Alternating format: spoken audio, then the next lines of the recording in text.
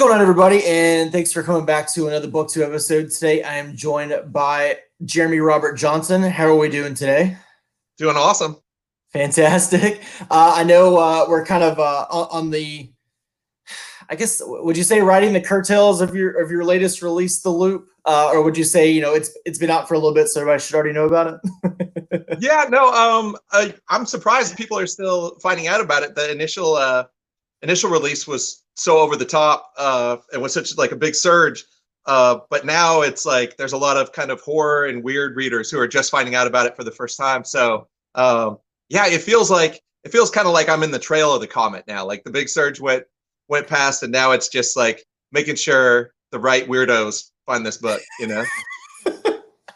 I guess I was one of the right weirdos. I found it really You're ahead of the curve. Yeah. Yeah, exactly. I want to know. I kind of want to start at the beginning. So I want to know who is Jeremy Robert Johnson. Who are you growing up? What did you actually want to be growing up? Did you want to be an author, or is it just something that kind of happened? And then I want to talk a little bit about your writing process a little later in the chat. Yeah, it sounds great.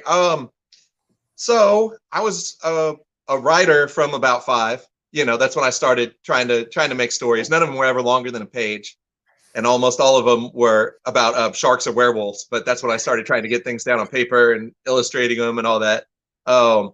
And a lot of that stemmed from just like my initial fascination with Jaws. Like that's my birthday present when I turned 5 was my parents let me watch the movie Jaws for the first time, because I'd been obsessed with my dad's paperback of it, for a couple years. The first time I flipped it over, it was sitting on his bedstand. I flipped it over and I saw the cover and I ran out of the room. I was so terrified by the cover of Jaws. It was, the film adaptation cover.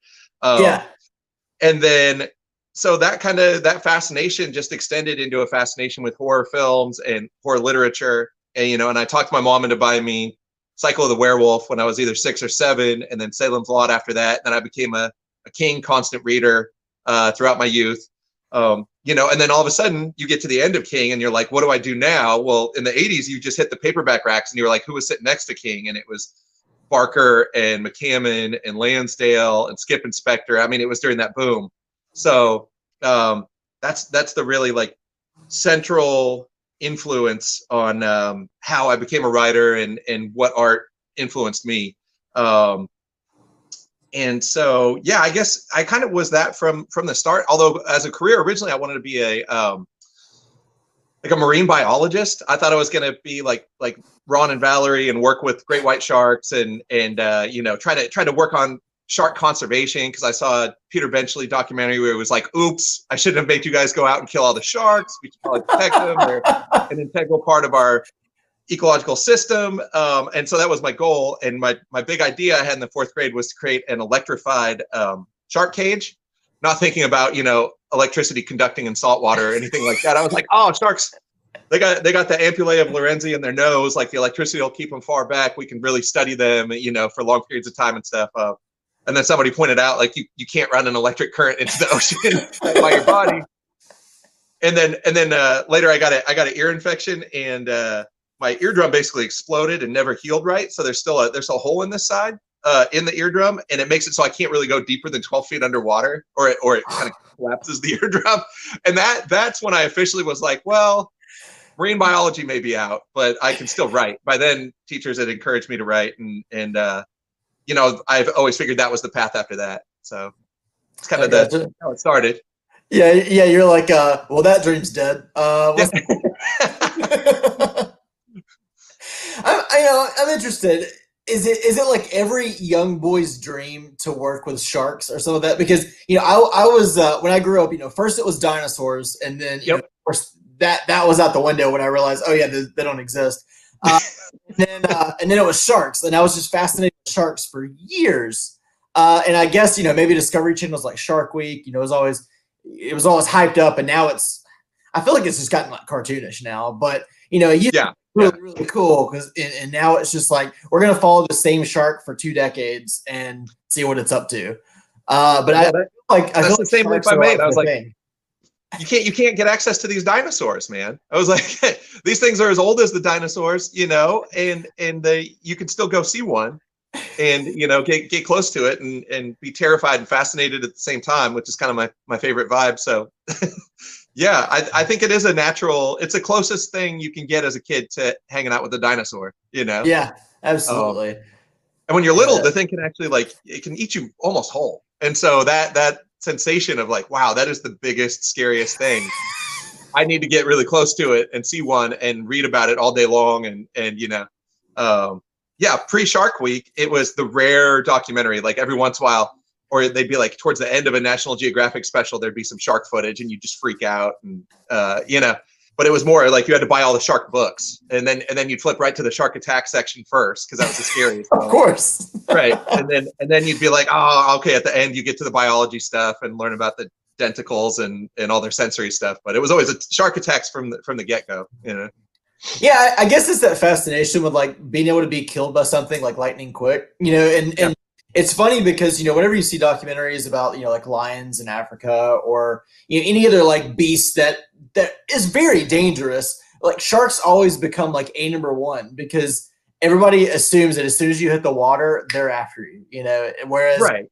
if you're in like the plains or something, you're like, oh, we've got a ways before we see one. Yeah, no, it's that whole thing about like taking a shower in the morning is a million times more likely to kill you. That drive on the interstate's like 2 million times more likely to kill you. But yet, like I hop in a public pool and I close my eyes for a second, I get freaked out because I'm like probably going to get eaten by a shark. I'm in water, so it's a gimme that's going to happen. It's like a deeply irrational fear just because of the thing's just a mobile mouth. Yeah, just the fastest, meanest, sharpest mouth you can find in the world. So yeah, it's I think it started a lot of Paul Tremblay, I think Andy Davidson. There's a lot of other horror authors that maybe wouldn't exist in the way they do without Jaws as that central focus, in your youth. Yeah, that and King launched a lot of ships. Is what I think. Yeah. Right. So I have to ask. So you sound like a pretty big King fan. You've read his entire catalog. So I finally watched the remake of Pet Sematary, and I want to know your thoughts. I thought it was okay. Right. So I'm a heretic when it comes to adaptations. So for me, it's like I read that book, and that book's never going to change, right? So I don't care what you do to the property. I always go in with the hope that something interesting will be done with it. And so to me, I don't care about like, how they kind of flip the script on which kid, spoilers, but they changed some stuff up from the original. And I felt they captured some of the mean-spiritedness of the novel that wasn't necessarily in Lambert's adaptation. But also Lambert's adaptation was the one I watched as a child. And, like Zelda in particular and all of that imprinted so deeply, that it's tough for me to, have too much appreciation for anything else just because of that youthful attachment. It's like they could have even done a version better than that, and I still would have been attached to the old version. So I think it was an admirable take. I mean, I get why some people are fussy about it, but I don't know. And I Widmer's Starry Eyes I thought was fantastic. So I'm still excited to see whatever those guys do next. But yeah, it wasn't my favorite King adaptation. I think the first half of it was the stronger one of the recent goes. I'd agree. Even though I'm not like wild about Machete either. But man, he's awesome at shorts. That Mama short is crazy good. The Mama movie is not the same thing, So yeah. I don't know. He's good at some setup and scares. Yeah. Right. Yeah. I kind of feel like maybe not so much so, but I feel like King fans are kind of like Star Wars fans. They're gonna kind of crap on just about anything. Yeah. You can't please anybody, and you especially can't please diehard decades-long fans of anything. There's no way. So if you can get a pretty good batting average with a King adaptation, you're stoked. Yeah, there you go. So I want to know a little bit about your earlier, writing. So you said, you're writing since you were about 5. You were writing like 1-page stories. So you started writing then. What were some of your stories like? When you were younger versus now? And when did you actually start writing seriously versus just writing to write? I was, let's see. So because I'm a genius, I dropped out of college to be a writer, which is that's a funny. Well, anyway, I was on like a pretty solid path towards. I was going to be an educator and teach and all that, and then hopefully just write on the side. And then I don't know. I got really passionate about it, and I was like, I'm gonna do, I'm gonna travel the world, and in college I got access to literary fiction for the first time. So growing up in a small town, the range of fiction in general that I was exposed to was just, high school curriculum and then the spinning book rack at the drugstore. So for me, it was all pulp all the time. It was purely about entertaining paperbacks. And then every once in a while, some more literary stuff from the high school teachers. But when I got to my first ever college bookstore and saw the range of what they had and started getting into all these other authors and types of fiction I hadn't been exposed to, it really expanded what I wanted to try and create. And all of a sudden I wanted to merge those influences with the pulp stuff that I'd grown up with, and I thought I could do so successfully. And so I set off to travel the world, and I ended up working at a video store and living in my parents' garage, which was a bummer. But then, across a couple of apartments and living with different roommates and different girlfriends, I gradually wrote my first fiction collection. Every single Sunday, I would sit down at 7 p.m. and I would write.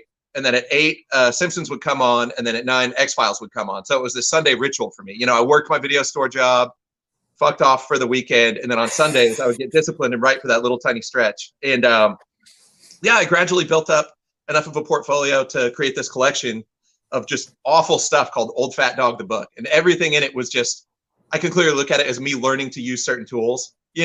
Everything was, okay, here's where I'm trying to replicate Bradbury. Here's where I'm trying to do a King story. Here's where I'm trying to do like an Elroy thing or a David Foster Wallace thing. Or I was super into David Sedaris, so I did a lot of like comical, halfway true essays about my life.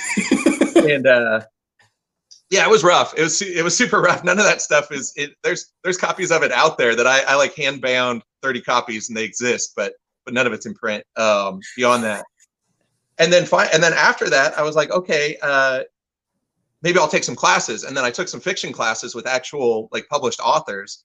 And by that time, I had moved to Eugene just for no good reason. And they had great teachers there. They had a huge writing community there, and I took lessons from Elizabeth Engstrom, who's experiencing this renaissance with like the Paperbacks from Hell series right now, and from Nina Creaky Hoffman, who had won a Stoker, and Bruce Holland Rogers, who'd won like everything. I just had this fantastic batch of teachers who really helped ground me in actual skills and story structure and teach me the nuts and bolts that I hadn't got from just reading. And all of a sudden I was selling stories like left and right. It's like the dam broke, 200 rejections later. Like I had all these little tiny rejection notes I could have wallpapered the house with.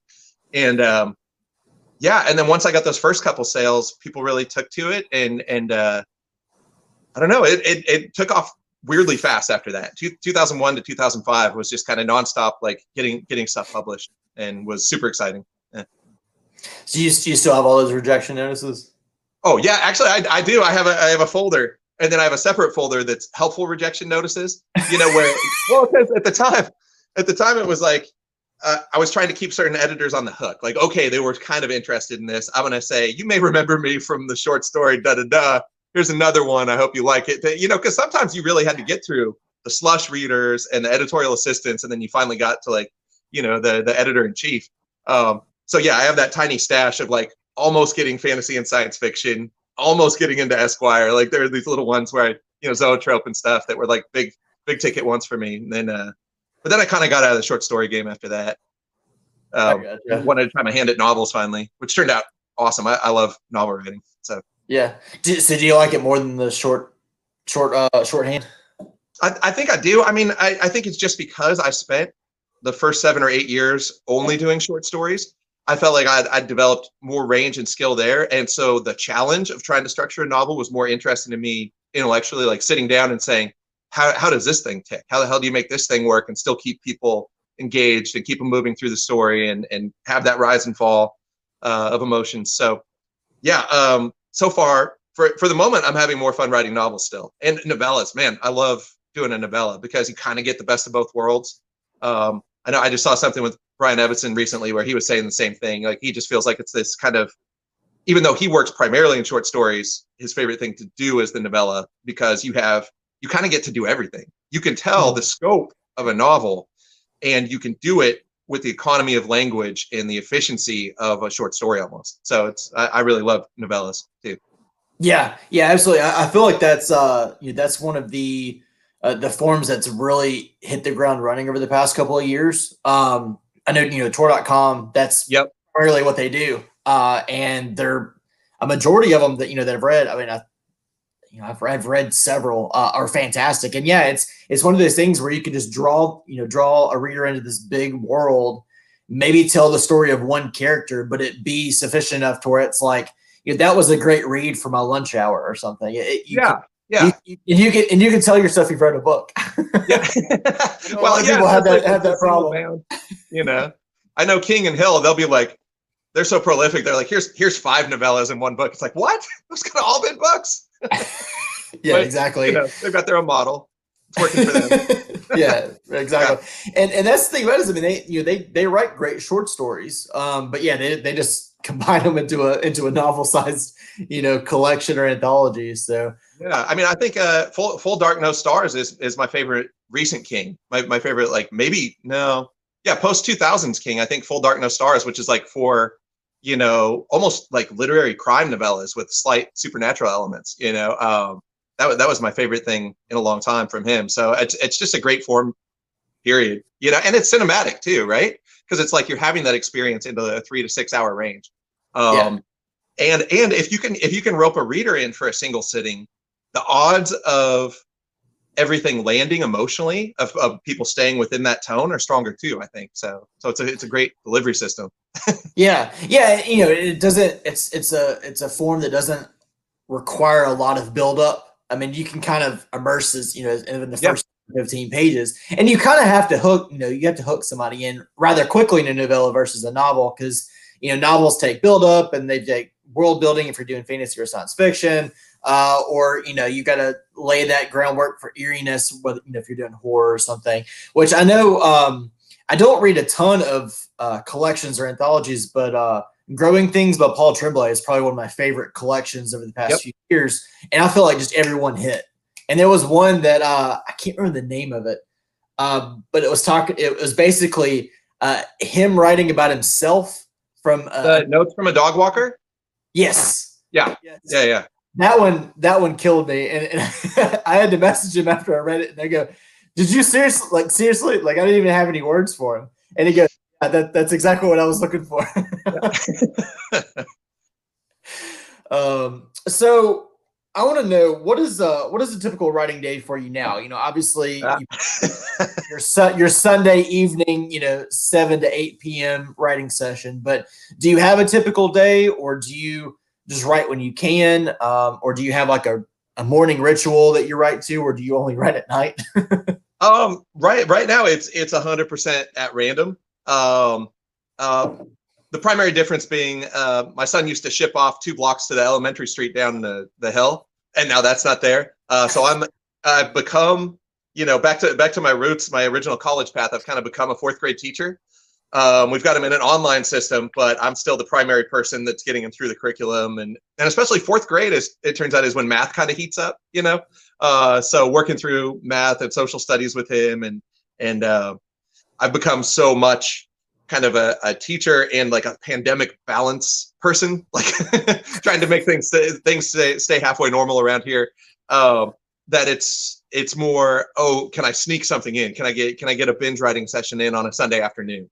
If I owe somebody a short story, can I get that done in the next couple of days? And it truly now is just, where does it fit in the chaos? Where can I make it happen that's to the least detriment to my family and their sense of what's going on in the world right now?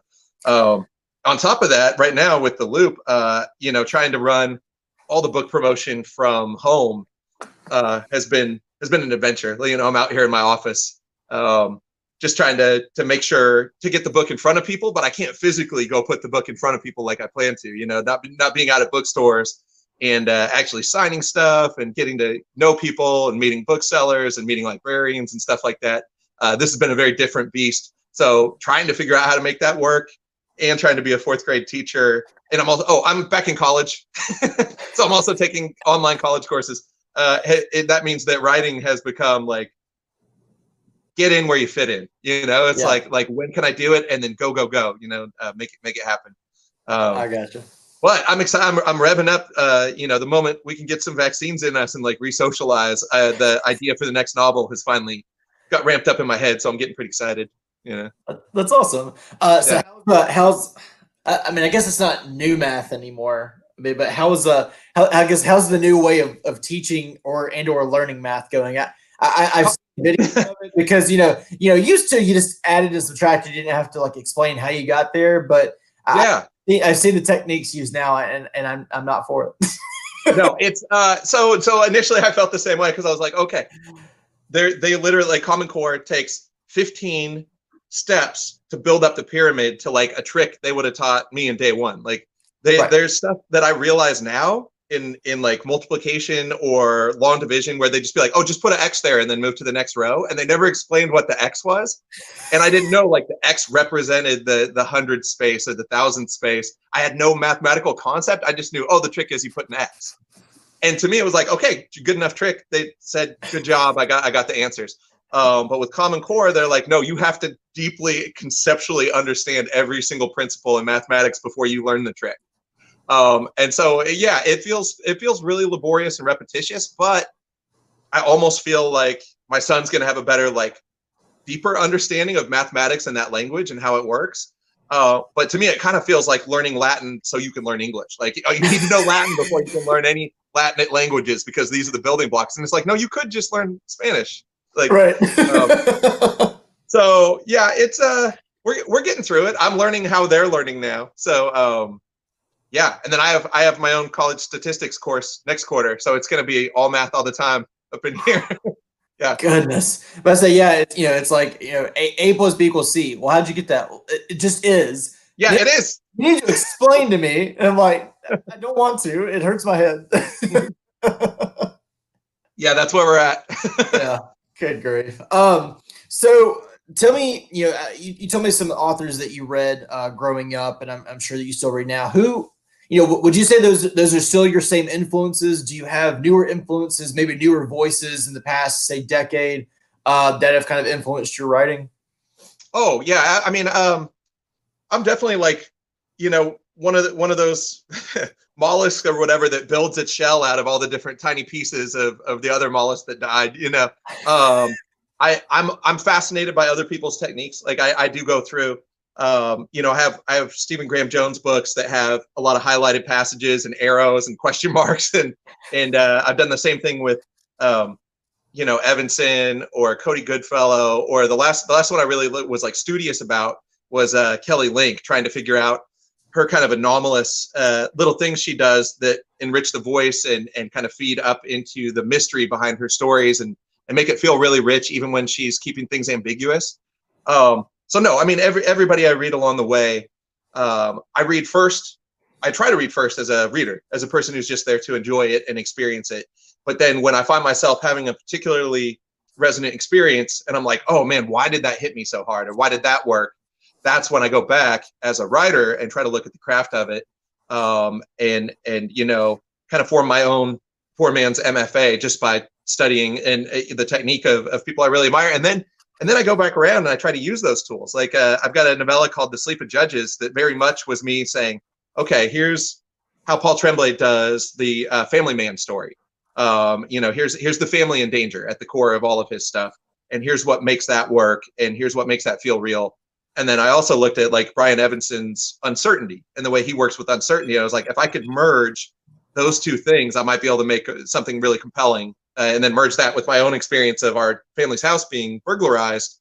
And so that was a really fun one to put. It came together across, 2 weekends, like the core of it, just because I knew I had not templates, but I had tools I wanted to try out. And in trying them, I learned about them and experimented with them and then created my own amalgam, like this new weird thing. So it's perpetual, it's everything you read. And then especially with long form television now, trying to figure out how those arcs work and are interwoven, and when's the point when long form entertainment turns into soap versus maintaining an overall feeling of really telling a full story.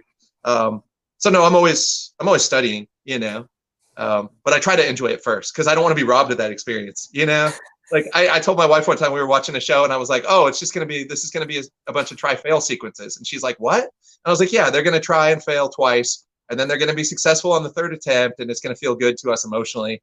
And then it happened. Right.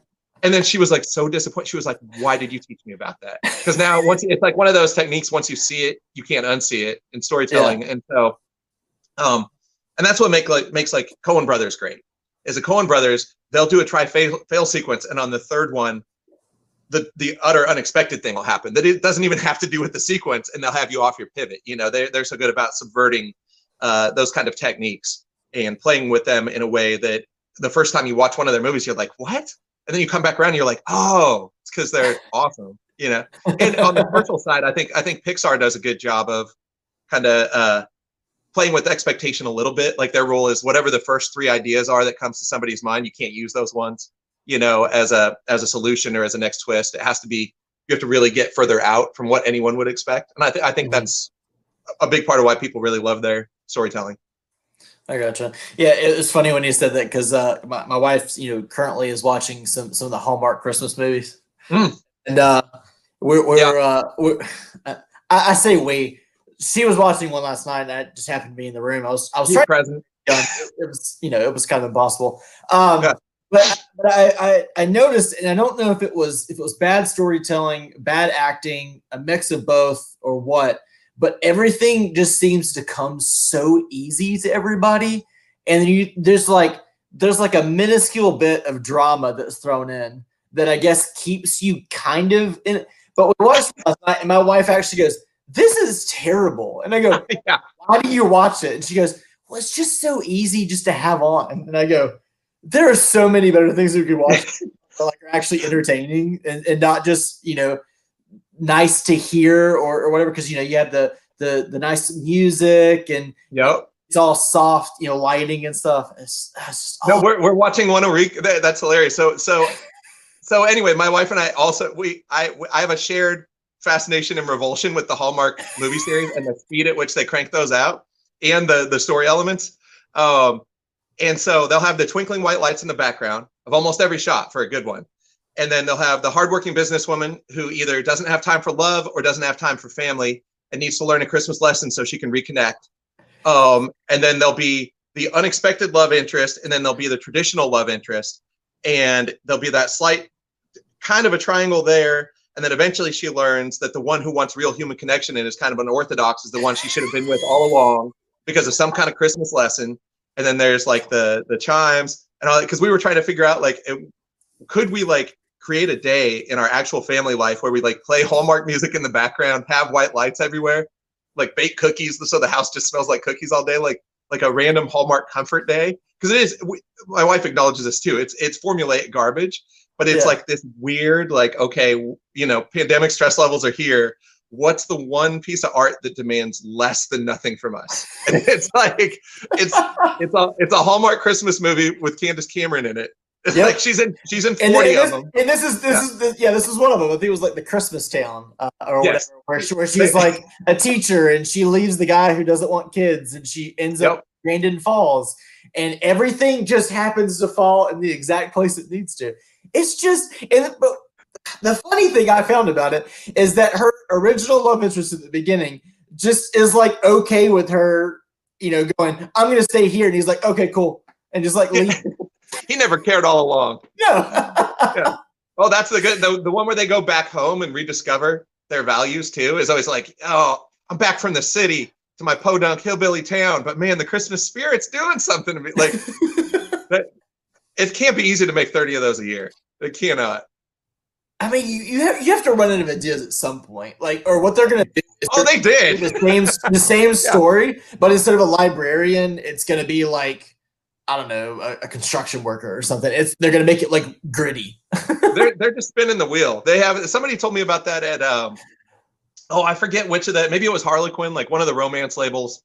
They had basically like a pie chart or a wheel of romance, and they were like, here are the elements, here's the wheel, slap them together, make it 80,000 words, you got yourself a novel. Like, you know, they literally had these formula templates and that needed to be honored. Whether the bad girl would have dark hair or blonde hair, there were all these different like little bits and pieces that were positioned for maximum product, right? Which, you know, I get, it's oatmeal with cinnamon, right? It's like, just, okay, you don't even have to chew. Just, it's kind of sweet, it's kind of warm.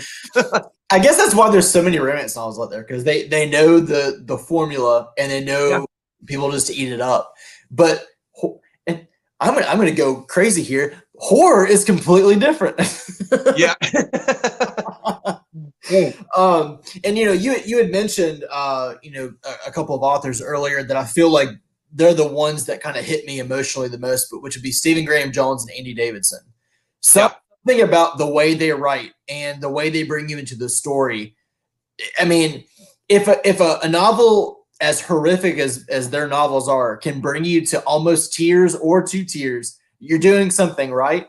The two novels that did that for me, I mean, most recently would be the Boatman's Daughter by Davidson and The Only Good Indians by Jones, which, I mean, they're just absolutely phenomenal. And I was wondering, have you had a chance to read those? And are those, you know, a couple that you've highlighted and pointed arrows to? And Only Good Indians and Boatman's Daughter are actually kind of the two I've been, you know, because you always get that question towards the end of interviews and stuff. What have you been reading lately? What's your favorite and stuff? And honestly, I've been on like the Boatman's Daughter evangelical tour. Like I just preaching that thing up, you know, because it hit right in February, and then the pandemic hit, and I feel like it didn't necessarily get as much attention as it deserved on launch. But man, have you seen in the last couple of days? It was on like NPR's Best Books, Booklist, ALA. Like people get it. People get how amazing that book is. And honestly, to me, it's just like, you know, the dark Southern Gothic fantasy merged with basically Winter's Bone, but then it also has those touches of like Lansdale's grit and humor, and then it also has those touches of like poetic darkness that you get out of Cormac McCarthy. To me, it was just a phenomenal experience, but also one of those where the line by line writing was, you know, I think I threw the book down a couple times, and I was like, damn it, Davidson. I was so jealous of some of the line by line writing and the way he made it land and the way it hit. I was wildly impressed by that, you know. And then it also has like, you know, lizard boys and witches and demons and you know, he made that all work and still feel like its own piece and feel more on the side of realism than fantasy was fantastic to me. And then Only Good Indians, I did a Twitter thread about it that turned into like a multi-day celebration of Only Good Indians, because I couldn't. It was like, you know, I didn't just have something to say. I had like 15 somethings to say about that book, and the way it works and how well deserved its success has been. And I can't believe we haven't seen a film option on that thing yet. Like, to me, it should already be in post-production, you know, from the get-go. Once they saw it's just, I don't know. It's a nasty story. And you know, Elkhead Woman is kind of anomalous, as it's not your traditional stalker slasher kind of thing. The way she manipulates situations has just enough ambiguity to where I can see like people would be like, okay, we need to, I don't know, take some of that away for a filmic version. But no, those are my two favorites of the year so far. Honestly, yeah. Man, I mean, just picked it apart. It's funny. I actually met Andy last year at a Noir event. He came over and read a little bit from Boatman's Daughter. So it would have been 4 months before its release. But yeah, I've been seeing his wife Crystal posting like all the different things that he's like on the best stuff for the year. It's amazing. And I'm like, man, I told you guys, you know, kind of thing. Yeah. In January or February, and I'm like, you read this book, and now at the end of the year, it's starting to kind of come out and be like, you know, there it is. So why not? Yeah. So I want to talk a little bit about your books. I know you've got a few out. You've got one collection, a novella, a couple of novels. But I want to talk about first Skullcrack City. It was the first novel that I kind of saw your name attached to. So I want to know, can you tell us a little bit about that story, and you know, kind of where are you at now with it? I know you know, it's out of print currently. It's almost impossible to get a decent priced copy anywhere. Yeah. And so you know, will we be seeing that one again as well? Yeah, Skullcrack City was just my first go at working with a long form novel, and it also kind of came out of my experience of working in the banking industry for 13 years, right up to the Great Recession, at which point I had the opportunity to come home and be a stay-at-home dad and not be in banking for a little bit, because that was a doozy of a 13-year stretch to finish up in all that fraud. So it kind of came from like my disillusionment with that fraud, and then my desire to tell a big story and a big conspiracy story, and to try my hand at cosmic horror. And also, I had been really impressed by this book, Foop, by Christian Noah, and then John Dies at the End by David Wong.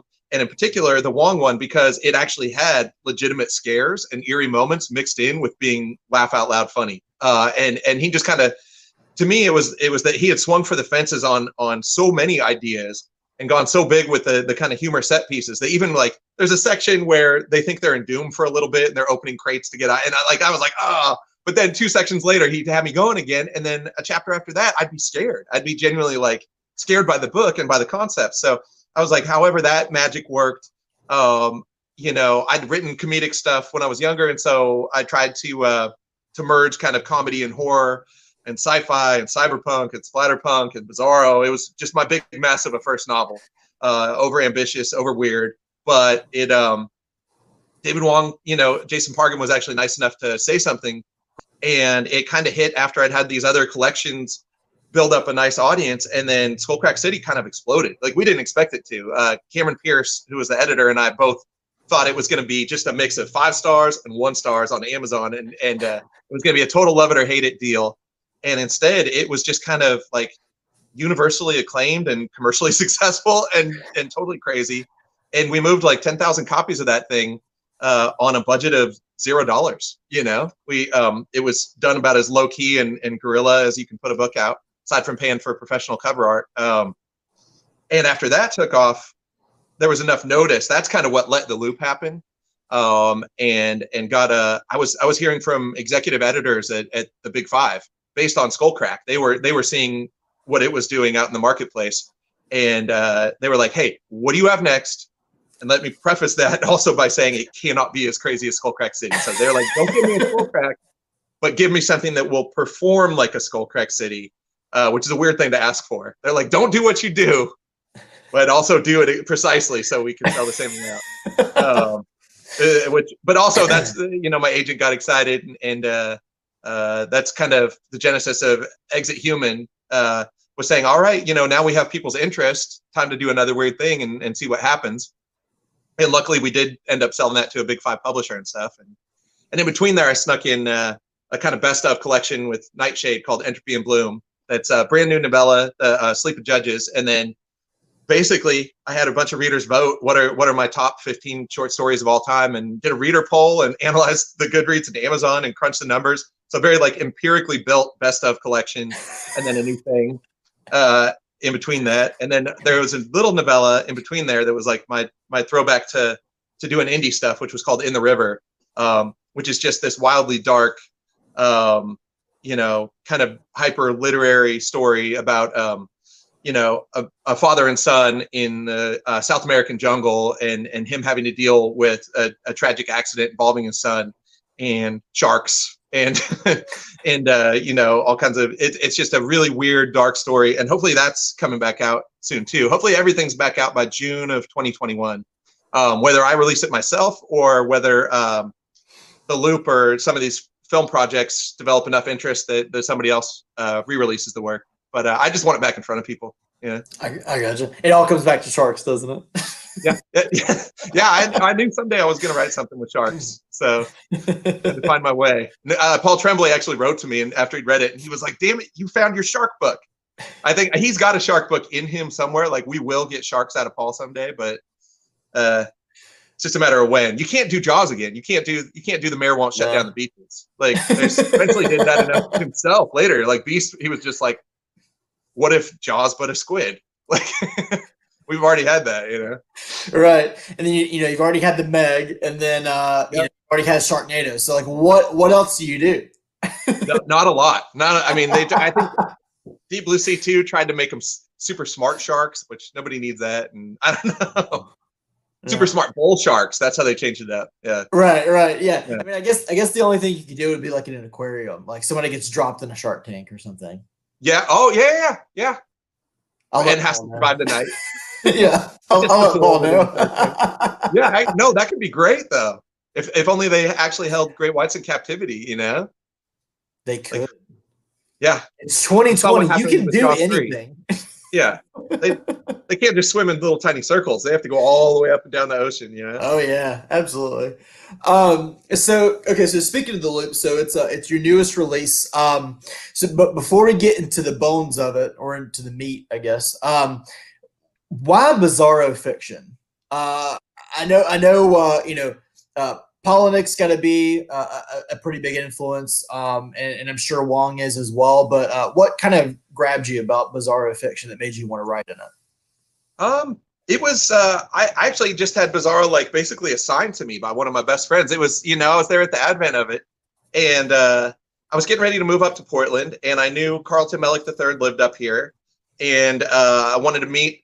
Everybody talks about the writers community in Portland and how rich it is and how many people there are and how encouraging it is and stuff. And so I wanted to try and find an inroads to that right away because I'd really enjoyed that when I was living in Eugene. And so, yeah, it was just a matter of I corresponded with Palahniuk. I corresponded on message boards because this is, early 2000s with Carlton. And he was like, yeah, once you move up here, let's grab drinks. And so we'd just become fast friends right when I got up here. And then I was going to horror conventions with him. We were going to World Horror and World Fantasy and a lot of the smaller ones and selling books and doing all that. And then they were like, you know what? Do you have a book in you want to send us? We're doing a first book competition. I was like, yeah, actually, I got enough short stories I could put something together. And that was my first collection, Angel Dust Apocalypse. And it actually like won their competition and they published it around like 2005. And then a couple years later, Eraserhead Press, Afterbirth, Raw Dog Screaming, John and Jen Lawson's publishing group kind of all said, what if we, worked under one banner to sell these weird books that we're only able to market on Amazon and through small, bookstores. We're coming at it from this weird angle. How do we get more of, how do we reach more people? And how do we brand this so that people know this is where you get the weirdest stuff, because there was already, a lot of different speculative fiction titles. People were talking about the weird and new weird. And, there's already a big cosmic horror scene in Portland. So we're like, what differentiates us was like that kind of cult film sensibility and the pulp sensibility and the pop culture influences, the vulgarity, like just, it was very much to me, it was like the print version of Troma. It was like, we're going to throw everything at the page. We're going to run cheap and fast. We're going to try our best. We're going to be passionate about it. And every once in a while, we're going to accidentally crank out something great. Like it was like a mass, it was very much a pulp ethos, right? And so, yeah, I was already just working with them and was friends with them. And they were like, hey, we're talking about all calling ourselves Bizarro. Can you change your name on MySpace? This is how long ago it was. Like Jeremy Robert Johnson, Bizarro author. I was like, yeah, to me, I'm like, sure, we're having fun together. Let's keep having fun. Let's try and make it something. And so, yeah, it was like a 2-3 year stretch of going and doing events at every convention. We do this hour-long thing called like, the Bizarro show and would MC those and do events and have but we basically try to condense all our different people into one big reading thing that would be more of a production than just someone reading in a room. So we tried to keep the entertainment value high. Have it be kind of anarchic, and then eventually they launched their own convention and stuff. So it really it bloomed, and at one point they had 3 or 4 editors working underneath them, and maybe they maxed out at like 70 to 100 books in 1 year.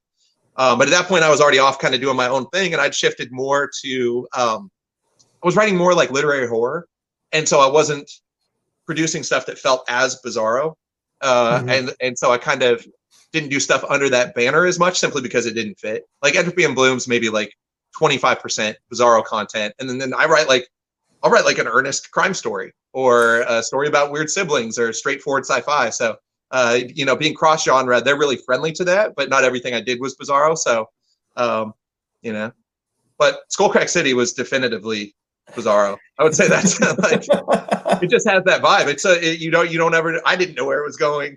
the reader doesn't know where it's going, and it just tries to do everything in one book. So that to me met that vibe. The Loop to me feels closer to, I've been saying, like a splatterpunk version of a Michael Crichton novel. So it's got that tech thriller element. It's also got that kind of over the top violence and political satire and kind of the anger of the splatterpunk stuff from the 80s. And then it also has a little bit of my literary influence. Like I spend 2 to 3 chapters letting you get to know characters before they all start dying. So, but that's also something I really, one of my favorite, kind of more extreme horror titles of all time is Off Season by Jack Ketchum.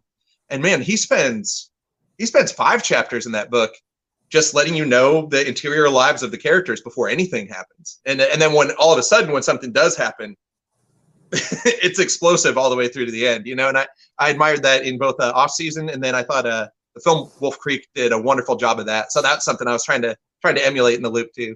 So it's another mess for me. It's another crazy thing, but a different kind, I gotcha. Yeah, it's almost kind of like those movies, like like Cabin in the Woods. You're kind of invested a little bit in these characters, and then like all of a sudden everything just goes downhill, and it's just bloody and gory and all kinds of stuff till the very end. And I felt the way you did it in The Loop though, and I want you to kind of tell the audience a little bit about it before we go into it. But I felt you started off kind of nice, and you threw a little bit of a wrench in it, and then you kind of came back to being a little nice. Yeah. It really went off the rails. So can you tell the audience a little bit about what The Loop is about? The Loop's about a young woman named Lucy, who lives in a small town in Central Oregon, and she's kind of a social outcast. She was orphaned by an accident when she was a child in Peru, and she's been adopted by these 2 well-meaning white folks in the middle of Central Oregon. And she's made friends with one of the only other people of color at her school, this guy Bucket, who is from Pakistan. And then they kind of also just run with like party kids and definitely just a group of outcasts. And then there's also this very strong, economic division in this town, where it's divided along class lines, along with everything else that we divide ourselves from each other with, especially in high school and all the different kind of caste systems we have. And into this town, there's a small biotech company that makes some mistakes. And they end up releasing something terrible into the town that throws it into utter turmoil, where it's divided not just along class lines, but now the lines of, those who've been infected by this device and those who have not. And it really is told just, aside from that brief buildup, it's told all within the space of one very dark night and one morning. And so it's a pretty action-packed kind of science fiction thriller with very, very pronounced horror elements. And I've been told lots of violence. I didn't know when I wrote it. I kind of knew. But the response on the back end about the levels of violence, I honestly, I didn't know. But I've been told enough times it's quite violent. So be aware. Pretty yeah, like I was saying, before we got on live, I was like, yeah, it's the perfect YA novel for this Christmas season. Apparently, some people who have gone into it have thought that it's young adult, and it's very far from that. Yeah, we got. I for whatever reason, I think it's because it has a teenage protagonist, or some of the marketing materials talk about Stranger Things, which is kind of has a YA sensibility to it. It doesn't have the sweetness of, say, a Spielbergian, coming of age. I've tried to tell people it's much closer to like the way Carrie is YA. Like it involves teenagers, but these are like Gummo teenagers. These are the they're more realistic, and given the lives they live, they're like teenagers who know that sex and drugs and violence exist. They're not idealized in any way. But I thought that made them more interesting too as protagonists, because it does have that kind of every person feeling where, okay, I'm thrown into this and I don't have magic powers. I don't have that YA staple of I either have been granted a magic item or some kind of special power, and instead the characters are all damaged before this even begins. And so they have to reconcile their own lives and how tough it is just to live in this city of Turner Falls with this absolutely horrific outbreak. So I thought it added just layers. But it's a different beast. It's YA for super weird kids who are already reading, Stephen King and watching any horror movies their parents will let them. There's definitely teenagers that dig it. But be warned, it's not. I wouldn't call it family friendly. Yeah. It's for I guess all of us kids that were reading in high school. There are still those kids that just aren't on the iPad or an iPhone all day. That actually opening books and going to bookstores. It's probably for those kids, not for. Absolutely, is for those kids. Yeah. So, what was your influence behind Lucy? I mean, you talked about already bringing somebody that's already facing difficulties into a situation where things become even more difficult. What were maybe some of her inspirations, or what came to you like, this is the character I want to write about? It was a mix of influences. A part of it was, her name came to me in a vision in a sensory deprivation tank. I had writer's block. My wife got me a gift certificate and said, go use this deprivation tank. Maybe you'll find your inspiration. You meditate and something will come to you, And I'd seen Altered States as a kid, and I was like, oh no, it's going to be super tripped out. Instead, I was kind of in there, like listening to my heartbeat for about 45 minutes. And then all of a sudden, whatever was supposed to happen to my brain happened. I floated up. I had an out-of-body experience, and I saw all these green stars, and they formed into a name, and it said Lucia, which when you read the novel, that's her true name. And so I went home and I was like, okay, I have to tell this story, and I have to figure out who Lucia is and what struggles she faces, and I have to honor the fact that I'm telling a story about a person, that's a person of color, that's from a different country. I have to be true to that. I have to do my research. I have to talk to people I know in my life, And so it was a mix. It was an amalgam of people I knew as a kid growing up, because we truly, in Bend is where I'm from. It's what Turner Falls is based on. And it is a wildly economically divided town, that has the kids up on the butte, and then there's kids out, not so close to town, living in trailer parks and stuff. And that was the side I saw things from, was that lower economic spectrum. We really did click up, where it was, the Lodies and the poor kids and the people of color all kind of united as this little pod of outcasts and said, okay, we are a new family and we can survive this town and all the rich assholes by being kind to each other and kind of forming our own world together, And so it was very much like a desire to tell that kind of story too. I mean, The Outsiders obviously is a precedent there. Lord of the Flies is a precedent. There's like these classic things that are at play in that book, but also just telling my story and the story of a lot of kids I grew up with, and so many of the characters in that are amalgams of people I really grew up with, that now when people from Bend read it, they're always, they write me messages and they're like, did this guy really do this? Or did so-and-so? And I'm like, no, somebody did that, but I wouldn't put their actual name in the book so I don't get sued, or if I ever actually get to go back home and read, at Dudley's Bookshop there in Bend, I don't want to get jumped when I'm outside. Which you laugh, but it's a very real consideration in that town. So yeah, all the names have been changed legally enough, but a ton of it's just truly inspired by my childhood, and a lot of it's scaled down from what Bend was actually like. Which people are like, oh, this is so brutal, and I can't believe this and this happens, or that these kids talk like this, and I'm like, oh my God, if I told my actual coming of age, you'd think it was like, it wouldn't be in print. Messy, you wouldn't think you had survived it. Right. Yeah. Kids do. But the 80s and the 90s were a hairy period. And the parents, like, what do they say? It was like the most neglected generation of all time. Like, it was like that first period where all the parents just went off to work and were like, I guess whatever happens, happens. We'll see.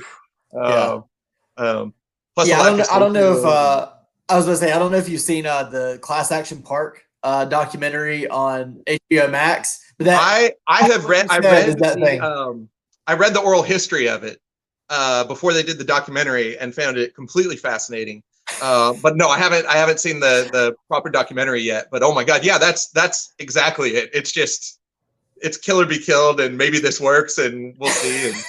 And just thinking about like the crappy plywood bike jumps we used to try to make that would collapse underneath you with the nails sticking out. And oh yeah, yeah. See, it really makes me miss the '90s because I was the '90s kid. Yeah. So and I grew up just being able to go down the street. My parents knew what part of the city I was going to be in. Yeah. What I was doing over there, and if I came back without any scrapes, they didn't care. But if I came back with a scrape, I'd have to have a story with it, But go off in the woods for 8-10 hours and come back home, covered in briars and maybe a tick or two or something. They're like, yeah.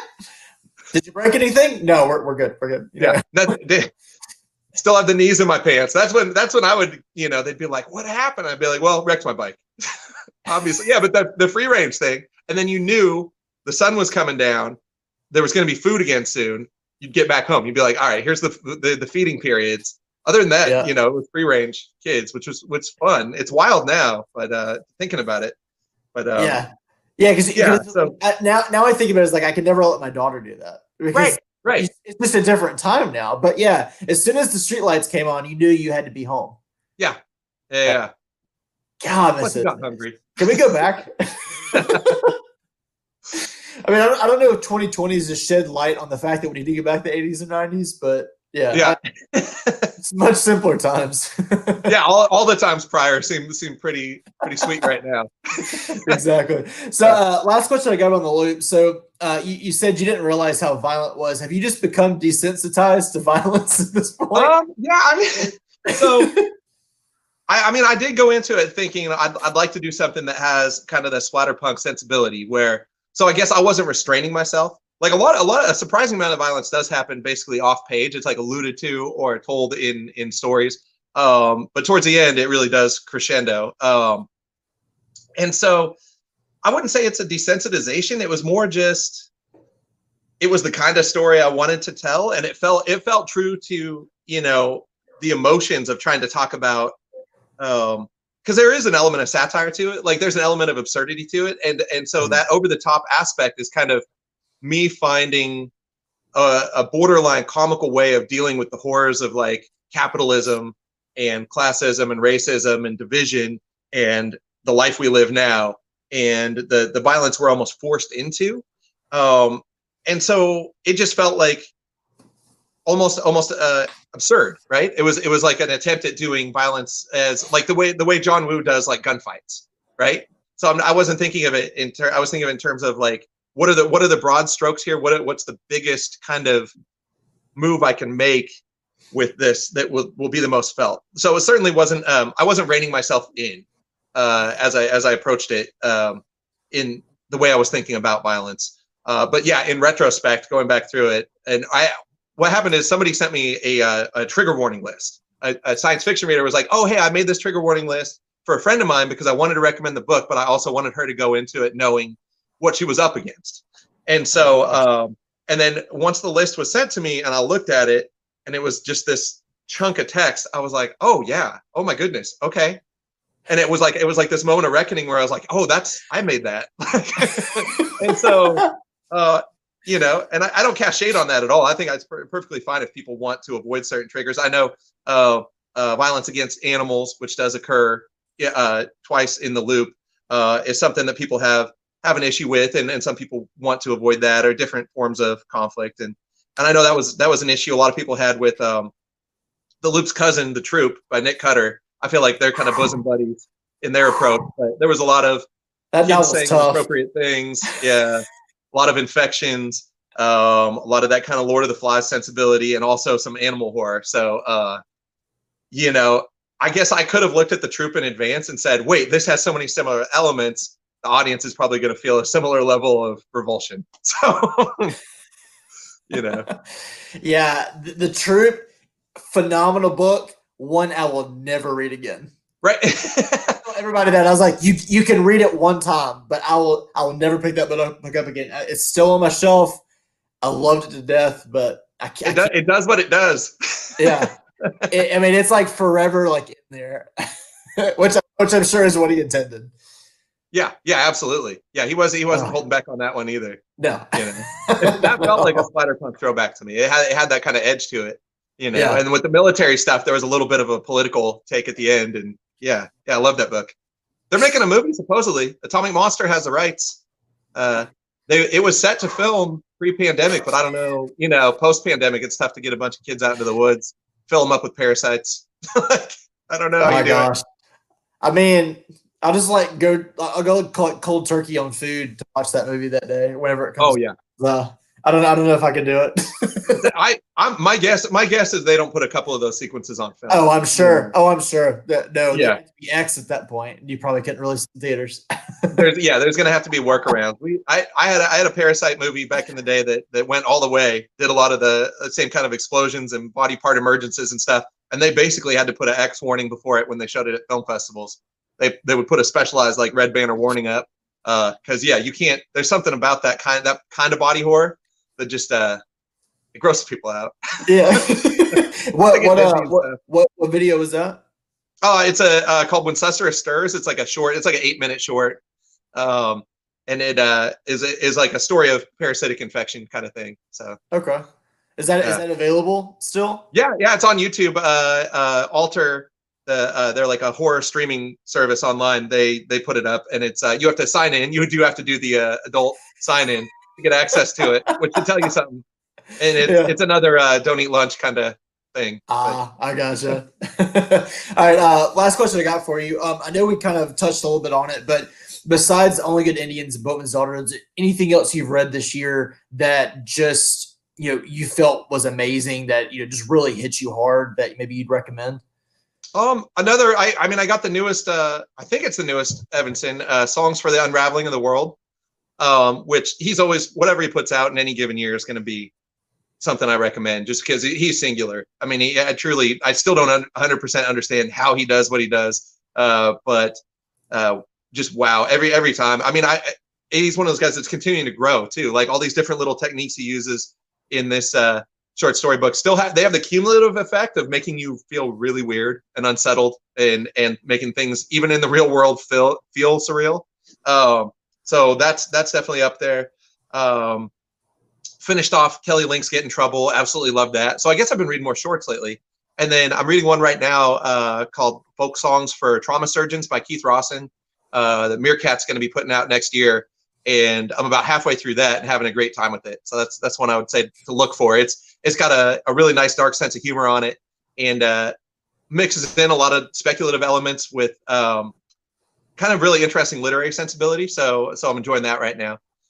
And then Boatman's Daughter. I keep hitting people in the head with that one.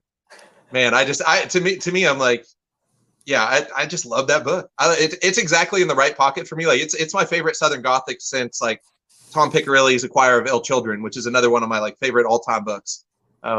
So get Boatman's Daughter. I think everybody actually already has The Only Good Indians based on how that thing's made. I think it's in its like 8th printing. So that's not one you have to flagellate people with as much. But both of those are up there. Okay.